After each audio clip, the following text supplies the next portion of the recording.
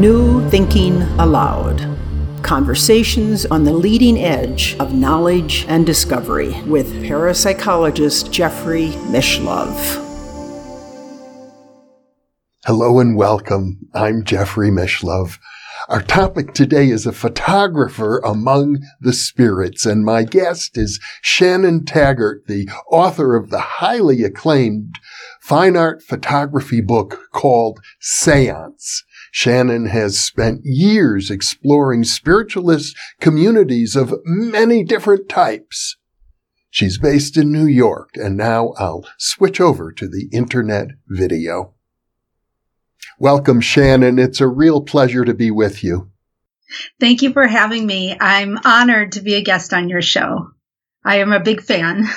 Well, that's wonderful to hear. I'm delighted that we're reaching people such as yourself who are extremely experienced in the metaphysical, spiritual worlds.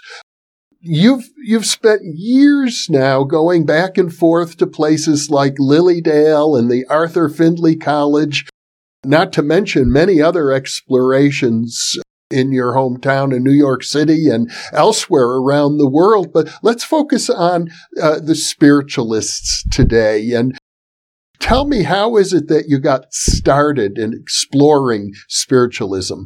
Well, I grew up in Buffalo, New York, which is near the town Lilydale, New York, which is home to the world's largest spiritualist community. It's a tiny hamlet on Lake Cassadaga in the southern tier of New York State.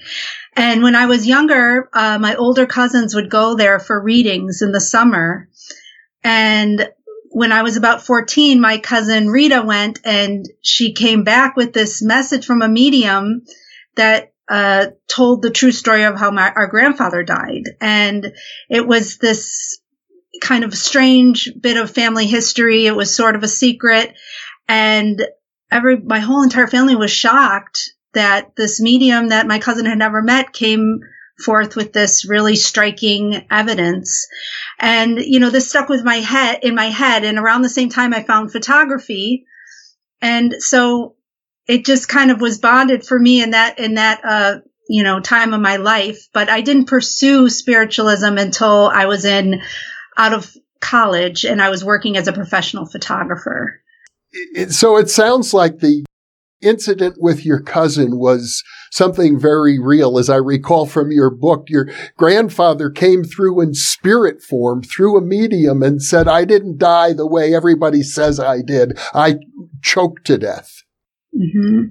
Which was very dramatic. And it was, my father hadn't even told my mother that, that detail. It was kind of something that people didn't want to talk about and had forgotten. And my grandfather came back and said, I want you to know this. And it was just so striking and so emotional and so real for, my family that I could not shake. How would this stranger possibly know this? Like, how could this happen? That question stayed with me for years. From the very beginning, you had a sense that there's something to this paranormal business. Yes, but I had never had a reading before. I was raised Catholic and, very studied in the lives of the saints. And I went to Catholic school and knew all the stories. And Catholics believe that the soul lives on. And so what the spiritualists believe, it wasn't anything different from what I was raised with, but I had never had a reading. I never met a medium. In fact, before I went to Lilydale, I couldn't understand how you could be a sane person and say you were communicating with the spirits of the dead. I mean, that just didn't compute to me. But I was so curious, and I wanted to learn. And I wanted to learn about these people's lives and hear about their, what was happening in Lilydale. So you've been there now, I have to think, many, many times. Yes. I kind of thought I'd spend one summer checking out Lilydale and making a short photo essay about this quirky little town. And instead, here I am 20 years later now, still embracing and magnifying the topic. And I gather you got permission from the board of directors to work with them as sort of the on-site photographer, creating a photo journal of everything going on there. Yes, I did. I met with the board of directors and I proposed my project, and they very graciously welcomed me, even though at the time I didn't even know what I would do with this work. But I think they recognized that I was sincerely curious and wanted to learn everything I could about spiritualism in Lilydale. And everybody was very gracious. I guess we have to call you a photojournalist as well as a fine art photographer. And in addition to that, I think of you as a collector, an art historian of spirit photographs. Yes, the research aspect of my career that's not how I began thinking about this, but it ended up really becoming a big part because I realized that spiritualism had this really grand photo history that wasn't in any of the textbooks I studied from. And the more I learned about that, the more fascinated I became with that and realized that as a photographer looking at spiritualism, I was actually working in a tradition that was unknown to me and was unknown to many. As I gather from your book, and I didn't really fully understand it myself, the whole point of spiritualism, particularly I think at Lilydale, is they want scientific proof of the reality of the spirit world. Yes, spiritualism is it started in 1848 in upstate New York. And it spread across the country and to England and Europe and around the world eventually. This practice of speaking with spirits of the dead in modern times. I mean, this practice has been around since, in every culture throughout time. But it kind of reappeared in upstate New York in 1848. From my understanding, historically, if you were to take the consciousness movement, the counterculture, the psychedelic drug movement that is current in our present era, spiritualism would have been the equivalent of that, especially in the 19th century. That's what blew my mind. It was so involved in progressive culture, in the women's rights movement, in modern art practice, in even a lot of the scientists who are doing cutting edge science were investigating seances. And so to find that spiritualism was such a big part of our culture and that this had been kind of written out of the histories was totally fascinating. And that's where I really got into the research aspect of it. And what really impressed me going through your book is that today in Lilydale and elsewhere, you were also at the Arthur Findlay College in England, they're still experimenting. There are small groups of people, home circles, and gatherings of mediums who are saying, let's try this technology, let's try that technology. And you were there documenting much of it. Yes, and I was surprised that spiritualism in the beginning was always, tied to technology, and that people are still trying to do spirit photography and play with, recordings and EVP and now video, and people use apps on their iPhones or Google Translate now to try to talk to spirits. And that whole aspect was totally fascinating that it was continuing on, because many will say, oh, spirit photography, that's from the 19th century. And no, I found people were still using all of these devices to try to talk with spirits and making new ways of doing it. Lots of times, I think people assume that spirit photography is all fraudulent. You look at many of these old pictures, and I know you have amassed a huge collection, and you think to yourself, this has to be fraudulent. And yet, at the same time, I see very eminent researchers were involved in these seances, taking enormous precautions to prevent fraud. Yeah, that's one of the fascinating things is when you go back to the primary sources, the experiences people describe in these seance rooms is astounding. And these are Nobel laureates. Charles Richet, the man who coined the term ectoplasm, was a Nobel laureate in medicine. All these eminent people of the day, William Crookes, William James was involved with mediums. And when you read these accounts, it's hard to put together these photos that look so fake and so phony with the sincere eyewitness reports of what was happening. And the spirit photography is a very strange moment in the history of photography, and I think it's a strange aspect of spiritualism. A lot of spiritualists denounce the images because they aren't proof or they don't look like proof. Well, I know you approach this as an artist, really looking at the meaning that people find in these images, not as a scientist. But I have to say one of the most impressive photographs you show in your book is Sir William Crookes, who was the president of the Royal Scientific Society, with a full-blown spirit materialization. I believe the name of the spirit was Katie King. And it's really quite amazing that a man of his stature would attest that as far as he was concerned, this was an authentic spirit materialization that occurred in his presence and was photographed. Yes. And in my book, I was able to actually use one photo of Katie King at William Crookes's home, which was never published before. So that was really exciting to be able to reproduce these images in the book as well as talk about them. But yes, and he was not only a scientist, he was also an expert in photography. And he knew this is somebody who understood the medium of photography and was still putting forth these images as sincere, actual pictures of materializations. As I recall, the skeptical argument is that he was having an illicit sexual affair with the medium. I think her name was Florence Cook. And he was using the ruse of the spirit materializations to cover up his affair. But somehow that seems like a very unconvincing criticism to me. Yes. There's lots of boundaries blurring in seance rooms and lots of accusation of fraud, of sexual impropriety, of women being examined by the scientists.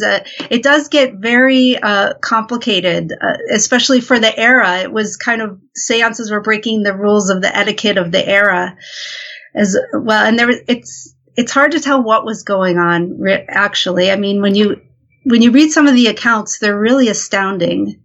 And it's hard to dismiss everything. It really is, especially mediums like Eusebia Palladino, who is one of the enigmas of all of spiritualism. As a matter of fact, I have in the New Thinking Aloud archive a separate interview with the historian Carlos Alvarado about Eusebia Palladino. I'm linking to it right now for viewers who might want to watch that video and go into great depth about just that particular medium. I thought another one of the most impressive photographs you had was with the famous medium Minna Crandon, also known as Marjorie. And this appears to be, as best I could see, ectoplasm emerging from probably her vagina, her crotch. And her husband was a medical doctor. He's right there. And it's a hand. It's an ectoplasmic hand. Yes, Minna Crandon, known as Marjorie the Medium, she's another absolutely fascinating case study. There were a lot of famous scientists who were convinced that she was real. There are people who, even though they thought she was a fake, still couldn't explain everything that she did. Houdini was involved in studying her, and he at one time said he caught her doing something he didn't do because he really couldn't catch her in the act and figure out exactly how she was creating the effects that she was creating. He built this box for her where it's a famous photo where her head just sticks out in her arms and she's in this wooden box. It's just, the whole history of trying to prove that spirits are real is a very fascinating, wacky history, and photography definitely has its strange part in all of it.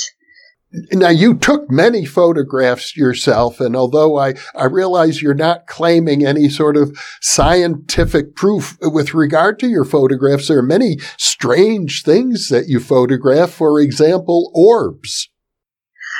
Yes. Orbs are, I guess I would say they're one of the major forms of spirit photography today, and it's probably because of the digital cameras, and people are able to use flash digital cameras in a way that makes a lot of orb photography possible. But if you ask an orb photographer, what are you proving with they're not so concerned whether it's dust or water or explaining the physicality of orbs. They are concerned about interacting with the orbs. They'll go and they'll call the orbs in, ask the orbs to appear in certain patterns, go to the grave of their loved ones and ask for orbs. And they call that orb calling. And that aspect of it is absolutely fascinating. And so I don't usually get a lot of orbs in my pictures. And I was in Italy, and I was working with a band of orb photographers, and they said, okay, well, come with us. And I said, I'm going to come and I'm going to bring my camera, but I'm just telling you, I probably won't get any orbs. And they said, oh no, if we go into the mountains and we say our prayers, you will get orbs. And that is the one time I got an absolutely phenomenal picture of, I took a picture, and it was the whole frame is filled with orbs, and it wasn't a dust storm, and it wasn't raining, and it was just a very strange experience. And I love the photo. As I recall, you also photographed orbs right over the grave of Arthur Findlay, the founder of the Arthur Findlay Spiritualist College. Yes. Yeah, that was one of my early accidental photographs. I say in the book that at first I didn't know how to photograph spiritualism, because everything thought I was trying to photograph was really invisible. How do you photograph a person speaking with a spirit that you can't see? And I started to have a few happy accidents with my camera early on. And then I thought, oh, well, maybe I should just play with it and not, play with the camera and see what happens. And I started to have a lot of synchronicities that helped me tell the story of spiritualism and the story of the spiritualists I was meeting. You attended many seances, and I gather you witnessed many exhibitions of ectoplasm yourself. Actually, I have not witnessed so many of ectoplasm. I heard a lot of ectoplasm. I heard a lot about it. And when I first started photographing, nobody was really doing ectoplasmic seances at the time. This is in the early 2000s, or at least I couldn't find any. But all the spiritualists I met believed in the reality of it. And so slowly it seemed like people became more and more interested in ectoplasm.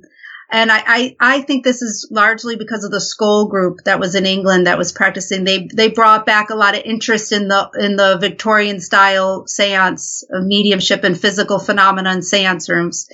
And so I finally met an ectoplasmic medium who was willing to let me photograph, and that was Kai Mugi from Germany.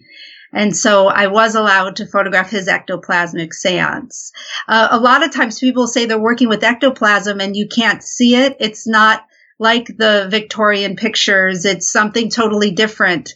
And what I found is the term ectoplasm is really fluid in spiritualism, and it means different things to different mediums. Yeah, they look like gauze or cheesecloth or pieces of cloth. And the medium Kai swears that it's real. He's been accused of fraud as many mediums are. I've sat in seances with people who believe he's 100% genuine. Other people say he's, doing a type of theater.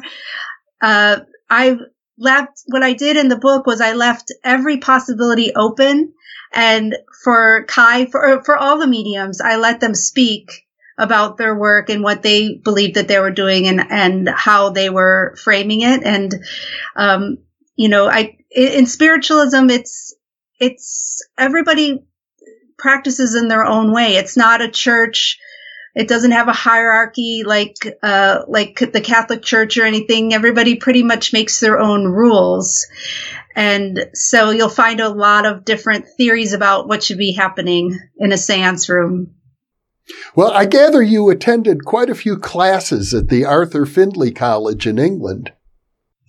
Yes. The Arthur Findlay College so Lilydale is a town, and so that's an entire town where there's mediums living. And Arthur Findlay College is different, where it's a learning center outside of London. And a lot of people describe it as like a Harry Potter style Hogwarts for adult spiritualists. And that really is sort of, that's the best analogy I can use to describe it. And people come from all over the world to study trance and healing and mediumship and message work and anything that you could think of. And I've been there many times, and it's a really, really wonderful place. And you attended some classes there as well. Yes. I've attended there, and I've photographed there, and I've met a lot of different mediums from all over the world there. Some of the experiences that you had also involved what you call ITC or EVP, instrumental trance communication or electronic voice phenomena. People who have various devices, I think some are called spirit boxes, that scan the radio frequencies, and you can pose a question, and then I guess at random will come an answer. Sometimes those answers are directly relevant to the question that was posed, and I gather you experienced that as well. Well, a lot of people use all different types of technology, but this specific device is called a spirit box or a Frank's box, and it kind of works like a radio Ouija board, where you put it in the middle of the room and it picks up bits of, whatever's on the radio waves. And several times I've seen it used in a seance where it will answer a question sensibly back or say things that completely resonate with the question that was asked. And when that happens, it's shocking. And that's one of the most shocking things out of anything I've ever seen is when that happens. Interestingly, now that I recall the story, you were there with my friend George Hansen, the author of The Paranormal and the Trickster. He's really a person who has a deep appreciation for the trickster archetype in the Jungian sense and how confounding these types of phenomena can be. And if I recall correctly, he was with you with one of these spirit boxes, and he said, "What is 3 times 3?" And the answer came right back, 9. It did. But the funny thing is, when he said, 3 times 3, he was talking about a spirit. He was talking about William Cox, the parapsychologist, had this spirit that he worked with called 3 times 3, which was supposed to represent his unconscious. So George said, I forget how he worded it, but he said 3 times 3 and the box said 9 back. But it really did happen, and that shocked me completely. Well, since you mentioned William Cox, whom I knew, he did a lot of research back in the day. He's now deceased, but he worked with a group called the Surratt Group. I know you've been studying them as well, and I'm going to link to my interview with the sociologist Bill McLennan, who studied that group, or James McLennan, who studied that group, and it's a very fascinating history. It's related to spiritualism. It's also, I think, related to Native American spirituality, which is a related phenomena. Yes. Right now, I'm actually working on a photography book about the Surratt Group, which is fascinating. I think it's probably one of the most fascinating parapsychology cases from America, from the 20th century. And, Yes, and I'm dealing with William Cox's experiments there, and the whole SORAT group started with the man named John G. Neihardt, who wrote the book Black Elk Speaks, about a Native American medicine man from the Oglala Sioux. And it is fascinating how spiritualism directly ties to the Native American practices, and a lot of you can see a lot of the traditions resonating, and this ancient practice kind of springing up again in spiritualism. I don't want to pass by. You mentioned the Skoll group earlier. And I have yet to do an interview about the Skoll group. It's one of the most significant groups, and I gather they carried on for years and years. They conducted many experiments. They've been studied extensively by the Society for Psychical Research. I certainly need to do a program just on the Skoll group, but for our viewers, could you summarize a little bit what it was about? So the Skoll group was active in the 1990s in England, and they were founded by two couples, but mainly by Robin and Sandra Foy. And Robin Foy had wanted to bring back, physical phenomena into the seance room and see if they could do it. And they did dark seances, but they also incorporated video and photography and a lot of different types of technology, a lot of experimentation. And they were fully active for about 5 years together and amassed a huge amount, what some people would call the best evidence ever created in a seance room for life after death. And they were studied by tons of people, came there, like the SORAT group. The SORAT group was also studied by so many people who really knew what they were doing. And then they disbanded, but they still have this legacy. And that's they kind of ignited a lot of these practices to come back in spiritualism in England specifically. As I recall, one of the most unusual phenomena reported were apports. Yes. So an apport is an object that materializes in a seance room. It's said to dematerialize from one place and materialize in another place. And so the Skoll had a number of very dramatic apports materialize in their seance room. And I was able to photograph some of their apports and include them in the book, which was really a real honor to be able to photograph their to see them after reading about all the experiences, to actually see the apports. That was really interesting. Some of them were like little animals, I think, like little lizards. At least that's what it looked like to me. Yeah, they had all sorts, like handkerchiefs from famous mediums, and they built a device. They apported, I think, directions apported from Thomas Edison, etched onto film, and then they built a device to talk to him. They had all different kinds, and throughout the history of spiritualism, apports have been a major form of phenomena.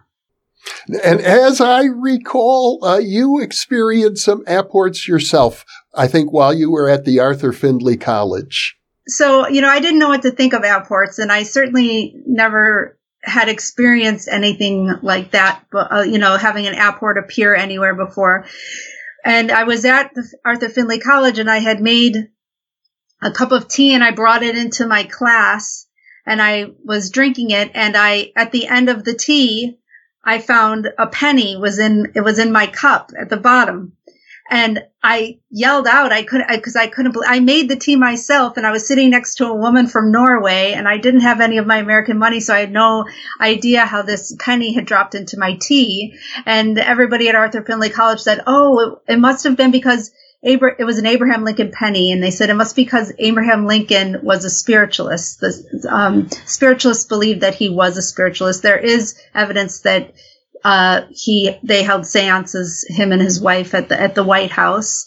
And his wife was famously photographed by the first spirit photographer, William Mumler. So there was definitely some connection there. William Mumler is a fascinating person in the history of spirit photography, obviously very controversial, and I'm sure many people looking at his photographs would say these are obviously faked, but as I understand it, he was never caught in fraud, and he actually was involved in a lawsuit of some sort.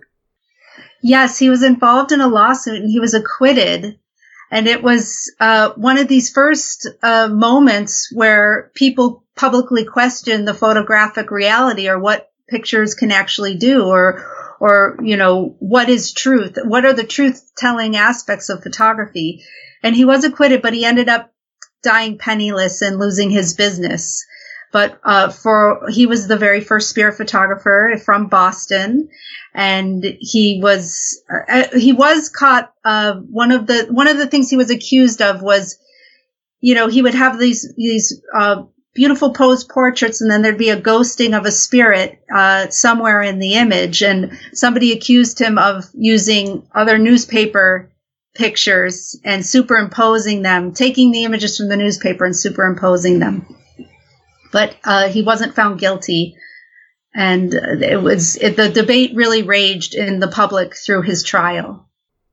Well, as a fine art photographer, I gather that you've discovered that you can use photography. Many people think photography is always realistic, but you use photography in a way to convey more of a spiritualist perspective as an artist.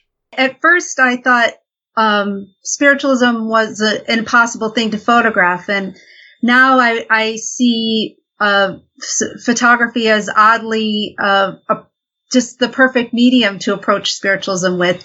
They have a lot in common. The photographic process captures presence, and you can capture people before their death and keep their image after they're gone. And you're also playing with light and time, and you're manipulating reality in a way. So there is a lot of metaphorical similarities between a medium bringing forth, speaking as if they're talking to spirits, and the camera being able to time travel and traverse realms for us. And so I try to play with that, the artistic possibilities. Earlier you talked about some happy accidents. And as I recall, there was one instance in which you were in a seance situation, and other people in the room with you said they could see a spirit next to the medium that you didn't see, but you were taking pictures at the time. And then later on, when the film was developed, or perhaps it was digital, I'm not sure, but another image appeared that was similar to what the other sitters in the seance were describing. Even though you didn't see it, you captured something on film. Yeah. I was shooting on film at the time, and I was just trying to make a normal documentary picture of this woman holding a flashlight in the seance room, and everybody was seeing this other face. Oh, it looks just like you, but it's not you. It's your grandmother. Oh, it's your doppelganger. Oh, it's Marie Laveau, the voodoo priestess. And I didn't see this other face, but everybody was certain they were seeing this face. And then when I got my film, I saw exactly that on the negative, and it was accidental. I did not make that I did not intend that in any way. And I thought, oh, this accident from my long exposure was such a pure metaphor for what everybody was seeing. And it was so synchronistic and uncanny. And so I tried to start to play with the synchronicity and the strange correspondences I could make with my camera if I just let the automatic process take over. So you were using long exposure as an artistic technique. Yeah, but in that case, I was just using it as a necessity, because you're in a really dark room, and you have to give it a little bit of time to make the picture. But then I started to just play with that, like just to allow to to do different types of time exposures and see what would happen. And some of those seem to be artistic representations of what the people in the seance say they're experiencing. I had this one time I was sitting with this medium, Sharon Harvey, who I've photographed many times, and she said, don't take any long exposures, make them as short as possible, because I don't want anybody to say that we're making fake pictures. And I said, okay, I will do that. And so when she was in trance, her spirit guide said to me, I want you to make one long exposure and I will show you my mask. And so I made one long exposure, and the picture is just the most perfect image of, it looks like a second face just coming right off of her face and showing itself. And so things like that, I was really interested in and working with situations like that.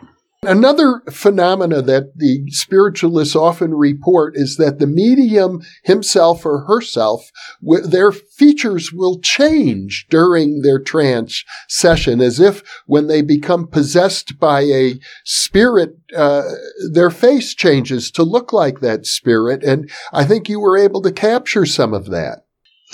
Yes. So this is a phenomenon in spiritualism called transfiguration. And the only way I can describe it is it's sort of like when you see a rainbow.